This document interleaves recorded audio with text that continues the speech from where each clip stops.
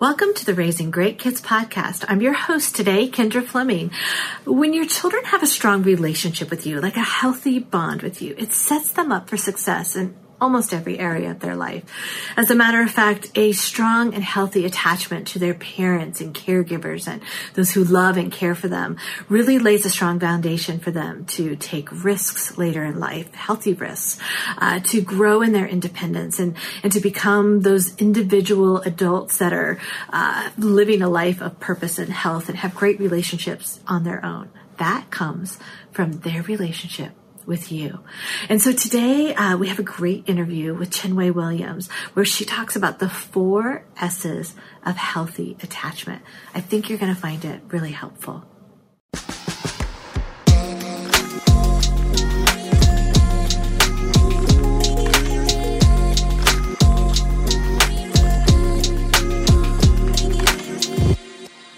Hey parents, I'm so excited to have Chinwe Williams here with us again. We've been really lucky to be able to talk to her several times in the last few weeks over and over. I've been able to jump onto Zoom calls with her and have some great discussions. So today we're going to talk about something that I think is very important. As we parent kids, I have 4 kids, and I know there are times where I was like, I just don't know if I'm doing a good job. I don't know if I'm ever going to win at this. And we know parenting is complicated. We know it's difficult. And this is what we're going to talk about today is a way to help a parent begin to get it right. It is really about how to build relationships with your kids, how to build a strong bond and attachment with them. And so I'm excited to talk about this. But before we dive in too deep, Chinwe, tell us a little bit about yourself. Absolutely, Kendra. So I'm a mom. I think at the end of the day, we're talking about parenting content, but I'm a mom of 3. I've got my oldest, Jalen, who is 15, about to turn 16 in July. Mm-hmm. I've got my 9-year-old, Braden, and I've got my 5-year-old, Noah, and I've got my sweet, amazing husband, and we're both have been sheltering in place and homeschooling and cooking and grilling and doing everything that everybody else is doing safely at home. Yeah. So the other day when we were talking, you brought up the topic of the 4 S's, and I remember reading about this in my psychology book as I was taking some classes not too long ago. And I thought, oh, what a great topic. And to add all your richness and insight to this topic for parents to really help them know how to build a strong bond with their kids. That as we kind of work our way through this, we're going to see this is going to be sort of the core thing that holds them together as they just work through this parenting journey from babyhood to high school. It will be helpful no matter really where you are. So overview for a minute what the 4 S's are. Yes, absolutely. So I want to just share that Dan Siegel is the one who came up with this, to me, brilliant tool for caregivers, again, grandparents, parents, any important individual adult in our kids' lives, for them to really get an idea of how we can foster secure bonds with our kiddos. And so the first S stands for seeing. Mm-hmm. And seeing is just basically, can you see me, right? This is the child asking, and not see me with your eyes, but really being able to know me and perceive me on a deep emotional level. And S is for safe, and that's a word that we hear so much right now. And so safety really has to do with predictability and avoiding actions and words that could actually be harmful to the child. So we want responses that are responsive and not frightening or harmful. And then the third S is soothe. And I love this because this really has to do with how we relate emotionally to our children. And so we can help them to deal with really difficult circumstances and difficult emotions using that particular S tool. And then the very last one is secure. And I love this one too. Reminds me of safety. How do we develop sort of this internalized sense of okayness? Now that's a word I just made up. Yeah. But Dan Siegel would probably say, how do we help them feel like they're they are well, this Yeah. internalized sense of well-being. How do we cultivate resilience? And so those are the 4 S's, and it really comes from the theory, attachment theory, or an attachment perspective. And I do consider myself an attachment-based therapist. And all that really means is that I'm really focused on relationships. And attachment theory is, or the definition of attachment is really that bond, that initial bond between a caregiver and an infant that gets cultivated in those very, very early stages of development, where the infant feels like, if I were to cry, you're going to come and respond and figure out what it is that I need. Do I need to be fed? Do I need to be changed? Do I need to be cuddled? So sometimes it's even emotional. It's not just sort of like those physical needs. So that's why I really, really love this this tool, because it really does extend beyond what we would do for infants. It goes well beyond, young kids and into adolescence, because we all, at the end of the day, need the same things. Yeah, for sure. Okay, so let's take them one by one, and let's go just a little bit deeper so that we can really help parents understand the 4 S's and kind of how they would practically play out in their parenting. So the first one is to help your child feel seen and know that they are seen by you. So kind of describe that in more detail and give us some practical handles on that one. Yeah, so seeing is really about empathy. It's about saying that I love you. So again, it's not seeing physically only. It's really perceiving and loving deeply. So it's saying I love you. It's really indicating that you, as the parent, see intrinsic value in your child. Another way to look at it is, the child might be wondering, are you present enough to see that I'm hurting? So just a quick example that happened, that happens a few times, but I remember the first time it happened, my little one, Noah, was like 3 years old. And I remember being upstairs, and I can't remember exactly what I was doing, but I know what happened downstairs because Dad told me. Dad simply told him to pick up his napkin and wipe his hands on his napkin and not on his shorts, right? Well, my little Noah started wailing and wailing and wailing. And I noticed. But what was super interesting and cute was that I was kind of doing what I was doing. I knew that Dad had it under control. I came downstairs, and Noah looked at me with those big brown eyes, and he said, "Mom, did you hear me?" I said, I played dumb for a moment. I'm like, hear what? And he said, "Mom, did you hear me crying?" And I said, "Baby, I did hear you crying." And he was like, "Okay, I just wanted to make sure." And he's done that a few times. And I think he's really saying is, are you present enough to know that I'm in distress? Now, it was about cleaning up after himself, of course. But this could really apply to anything that our kids might be experiencing. All kids desperately want to be seen and heard, and for you to understand their feelings. I talk to parents all the time, and grandparents, and you sometimes hear, "Well, I grew up thinking that kids are supposed to be seen and not heard." And what do you think about that? And I was like, I don't know where that came from. But I know I've heard it. I know that it's been around, and I know that that's a thing that some parents and grandparents have grown up with, but it just doesn't work. It just doesn't work. Kids desperately need to be seen and heard. Yeah.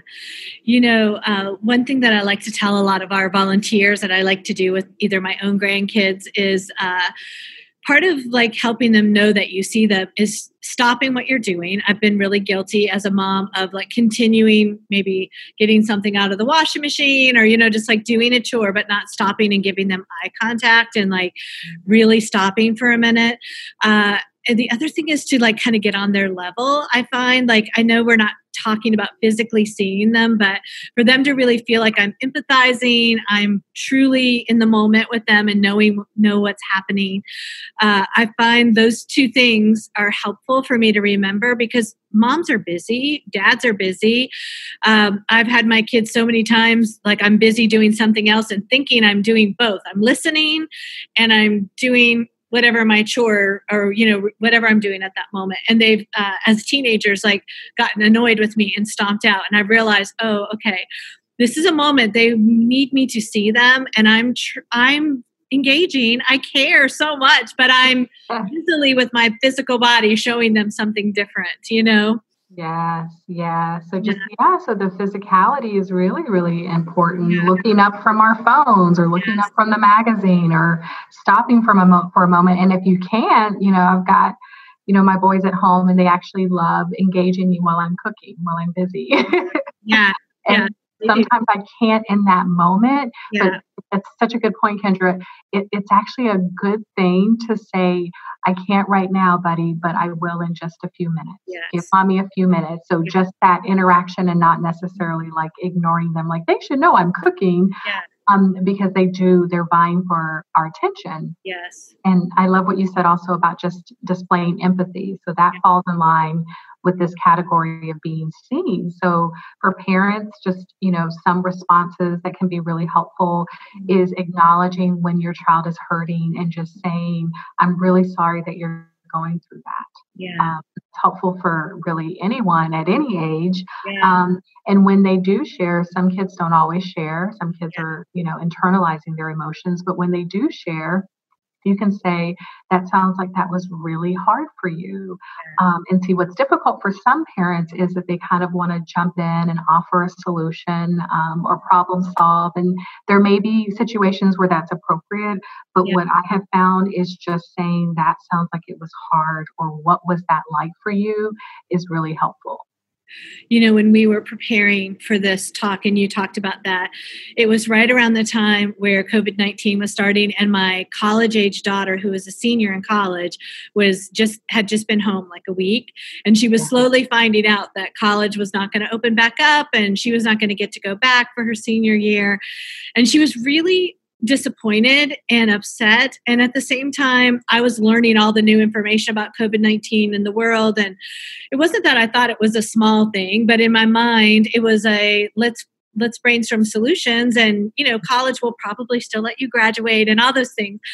I was kind of minimizing it a pinch. And when you and I got done talking, that night I went in her room and I said, hey, this must be really hard for you. And I know you're so disappointed. It was like something about this discussion, which I hope it does for a lot of parents, just reminded me. I know that's true. I know that sometimes that's really all our kids need to hear from us. But you inspired me that night and I just went and did that with my daughter, something that I know to do. And I've done with my kids a lot through the years, but in the hecticness of information overload, I guess at that season, I needed that reminder. And it just like turned a complete corner. She needed me to acknowledge, this hurts, Mom. I'm disappointed, and in that moment, I just was so glad that I did it. It felt like a great thing to do.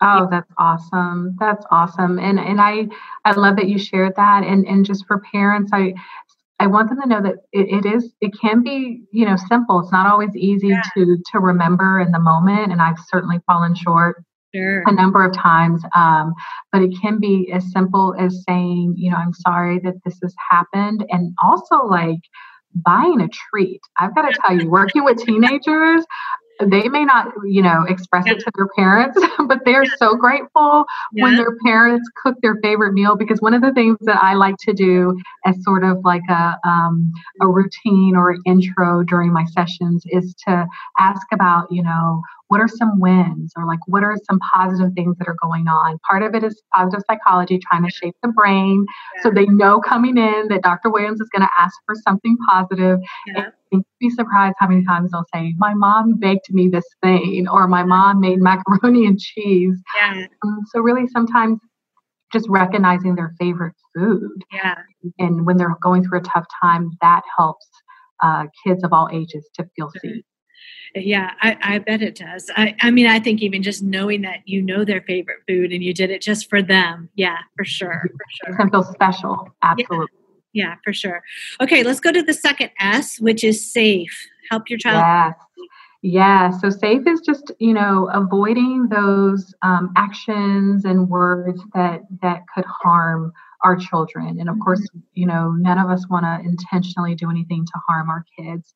Mhm. So it's really about safety is really about consistency in my opinion. That's probably the foundational aspect of this particular S is consistency. So what does that look like in terms of family routines? We talked a while ago, Kendra, about crisis and transitions and what kids need to feel secure when life doesn't feels anything but, right?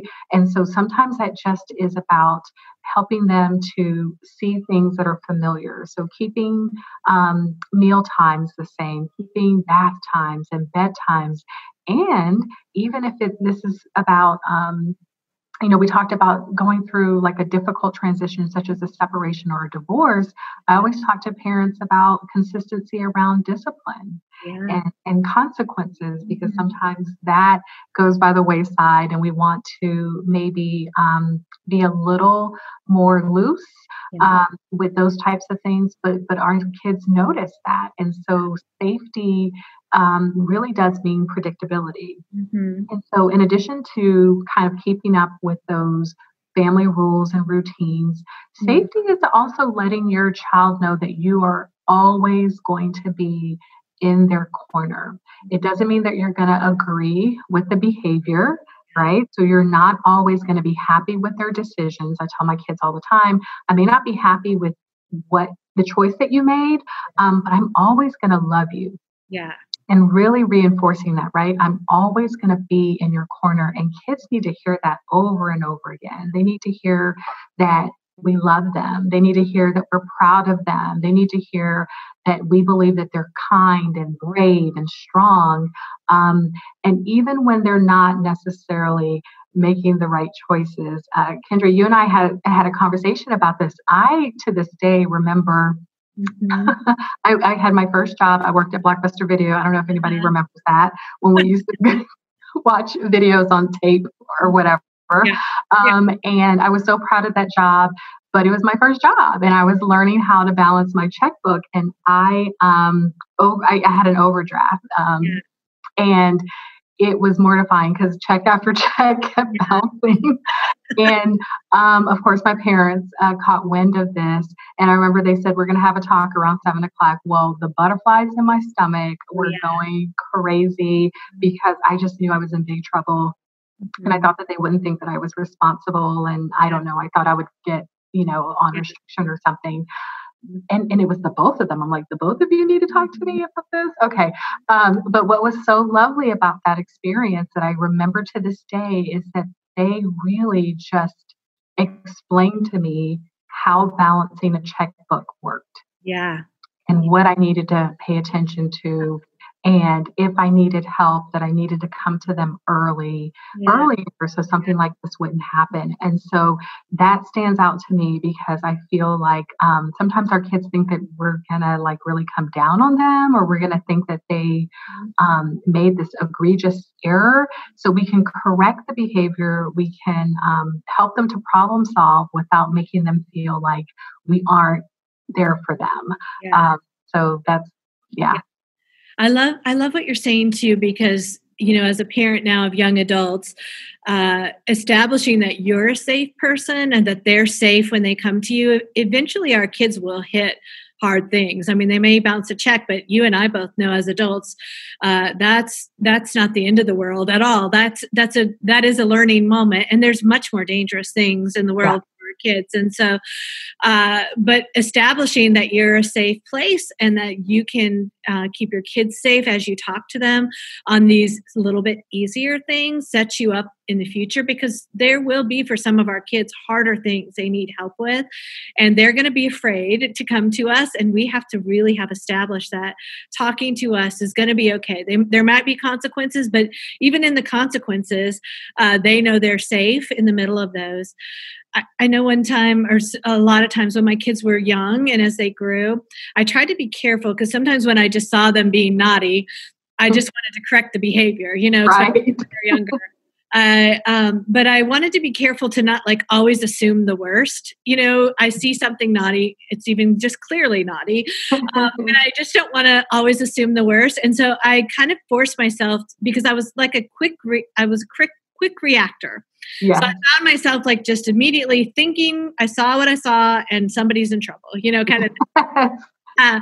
And so I forced myself to start the beginning of whatever I saw happening by sincerely asking my kids, tell me what you were thinking when this happened.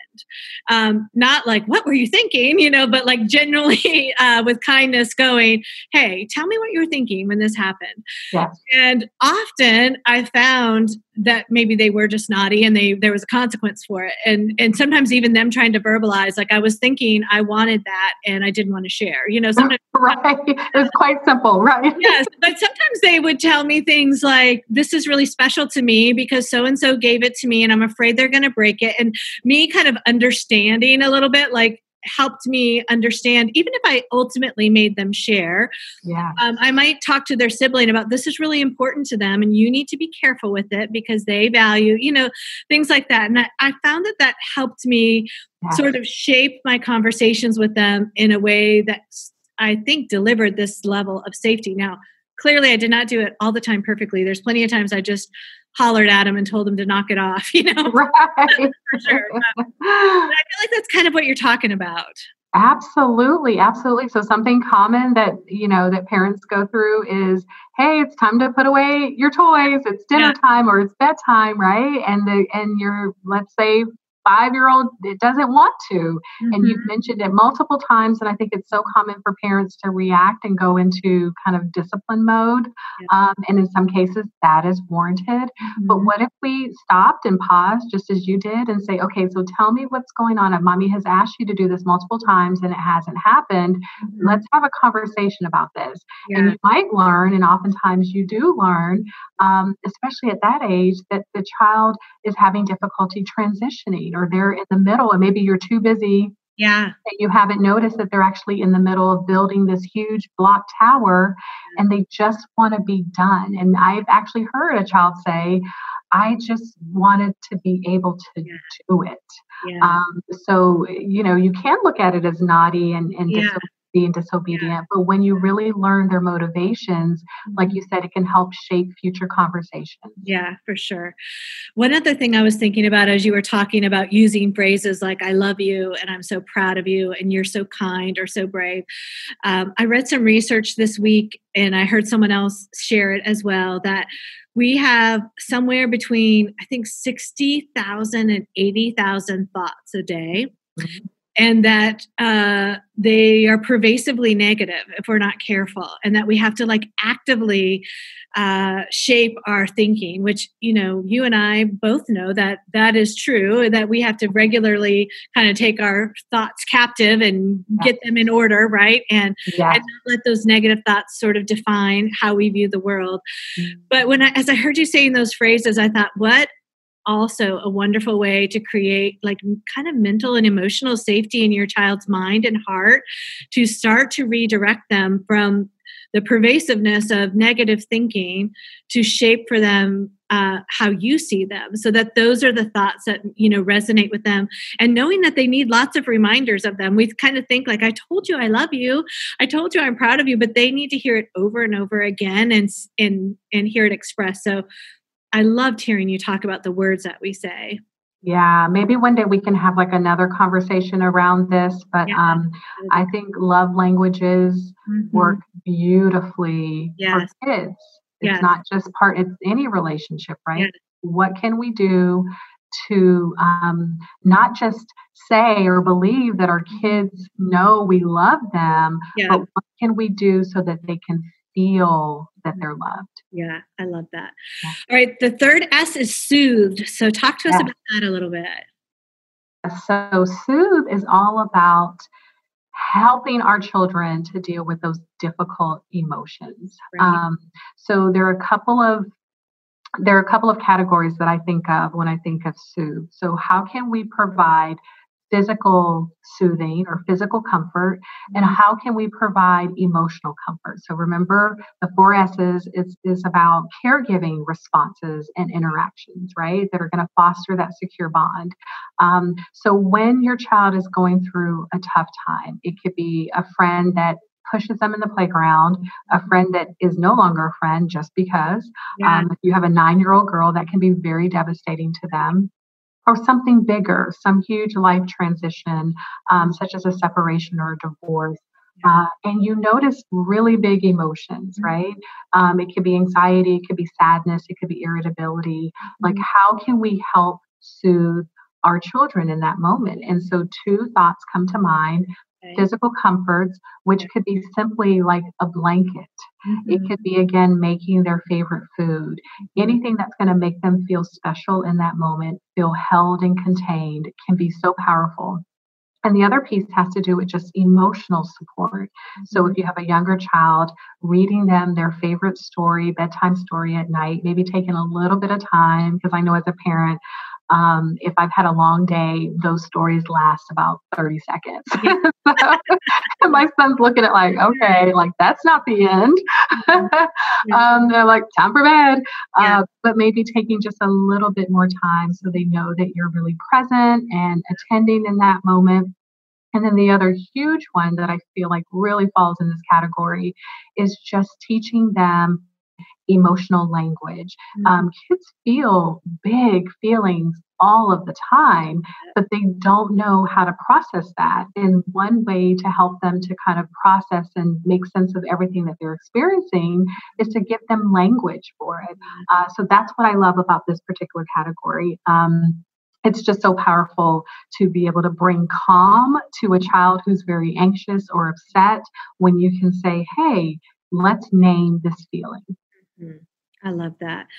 I find that is so important, and it's so interesting as you especially are working with younger children to sometimes I can almost just see the frustration in their bodies because they are frustrated about something, but they don't know how to tell you that. A lot of times that comes out in kicking somebody or throwing themselves on the floor or, things like that. But if you can help them begin to say, like, you look very frustrated right now. Is that how you're feeling? Yeah.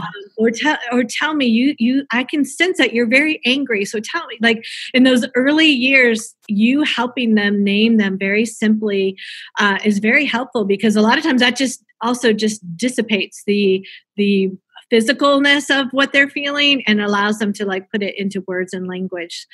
I find that to be like such great advice. Which is like it really is an excellent coping tool for them as adults. Yeah.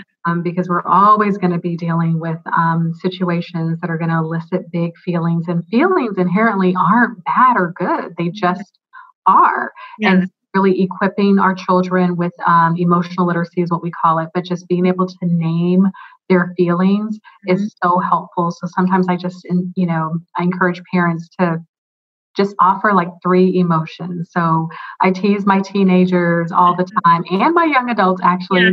And I say, you know what? They're probably more than 2 feeling words other than angry or pissed off and happy. And I pull out my feeling wheel and, so many of us have feeling, charts or we're familiar with them. Yeah. So I that to be really helpful in sort of expanding their awareness of all of these other emotions that really speak to what they're experiencing. I'm frustrated. Yeah. I'm irritated. Yeah. I'm annoyed. I'm disappointed. Yeah. So those things I think can really be useful as they engage others in relationship as adults. Yeah. Well, that sounds like another good topic we should dive in. I would love that. Right now, my little grandson, who is 10 months old, is living with us. And anybody who's a parent of a preschooler knows that right around dinner and the time after is sort of like the witching hour when everybody's fussy and cranky and tired. And one of my favorite things to do that just kind of brought to mind as you were talking about like physical things is just to grab his blankie out of his bed and throw it over my shoulder and pick him up. And he immediately, because he's just tired and cranky and irritated and all the things he can't possibly tell me yet, he starts to feel soothed by like a familiar comfort object. And I just don't want to like rush by that idea that there are physical things. Maybe you let them sleep with you. I know we talked about that a little bit for a night. Maybe you lay in their bed at night for 10 minutes and pray for them or talk to them or sing them a song, or like there's a lot to be said about the physicalness of comfort that you can provide for a child.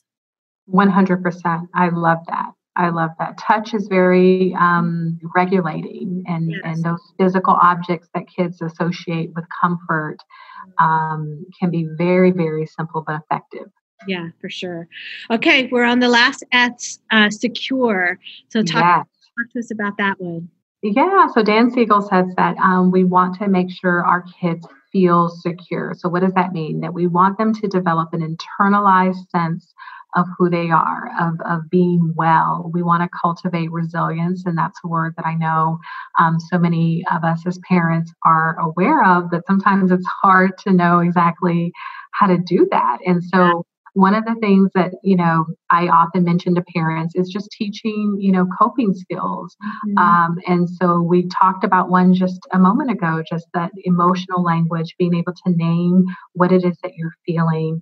And for parents, making sure that we give them a lot of encouragement, a lot of positive feedback as they are kind of navigating their ability to not just act out with anger or aggression, but really talk through what it is that they're experiencing and saying, yeah, you've got this, and tell me more. What else is going on with you? Is there anything that you need from me to be able to help you with that? And then the other thing that I think helps kids to feel secure is if you, Kendra, we are involved parents, and we want to be there for our kids. But my goodness, what if something were to happen? What if we were going through a really stressful season? So many parents, especially right now, have lost their jobs, and that just puts a lot of tension on the family.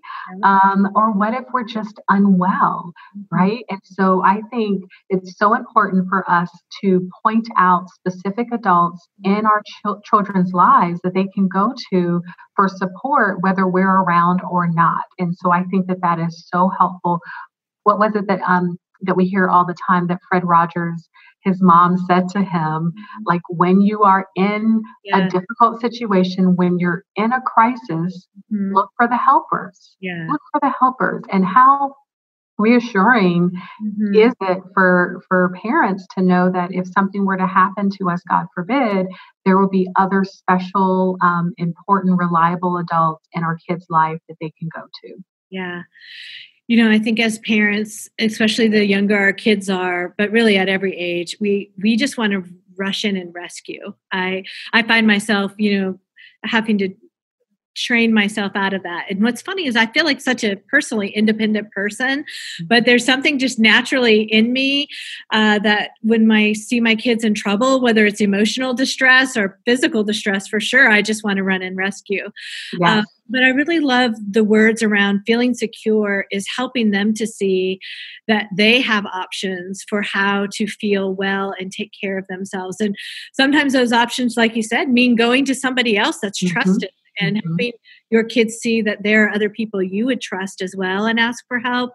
And some of it is just learning like the hopefulness inside of you that I can figure this out. I can try things. I can think about things. I can, it's possible for me to like figure this out and get myself on a safe and healthy path. So I love that one. Yeah, that's so true. And, Kendra, you and I know this really well, being around young people. Teens right now are struggling with anxiety. They're struggling with perfectionism. And I think we as adults can really kind of take a look at that.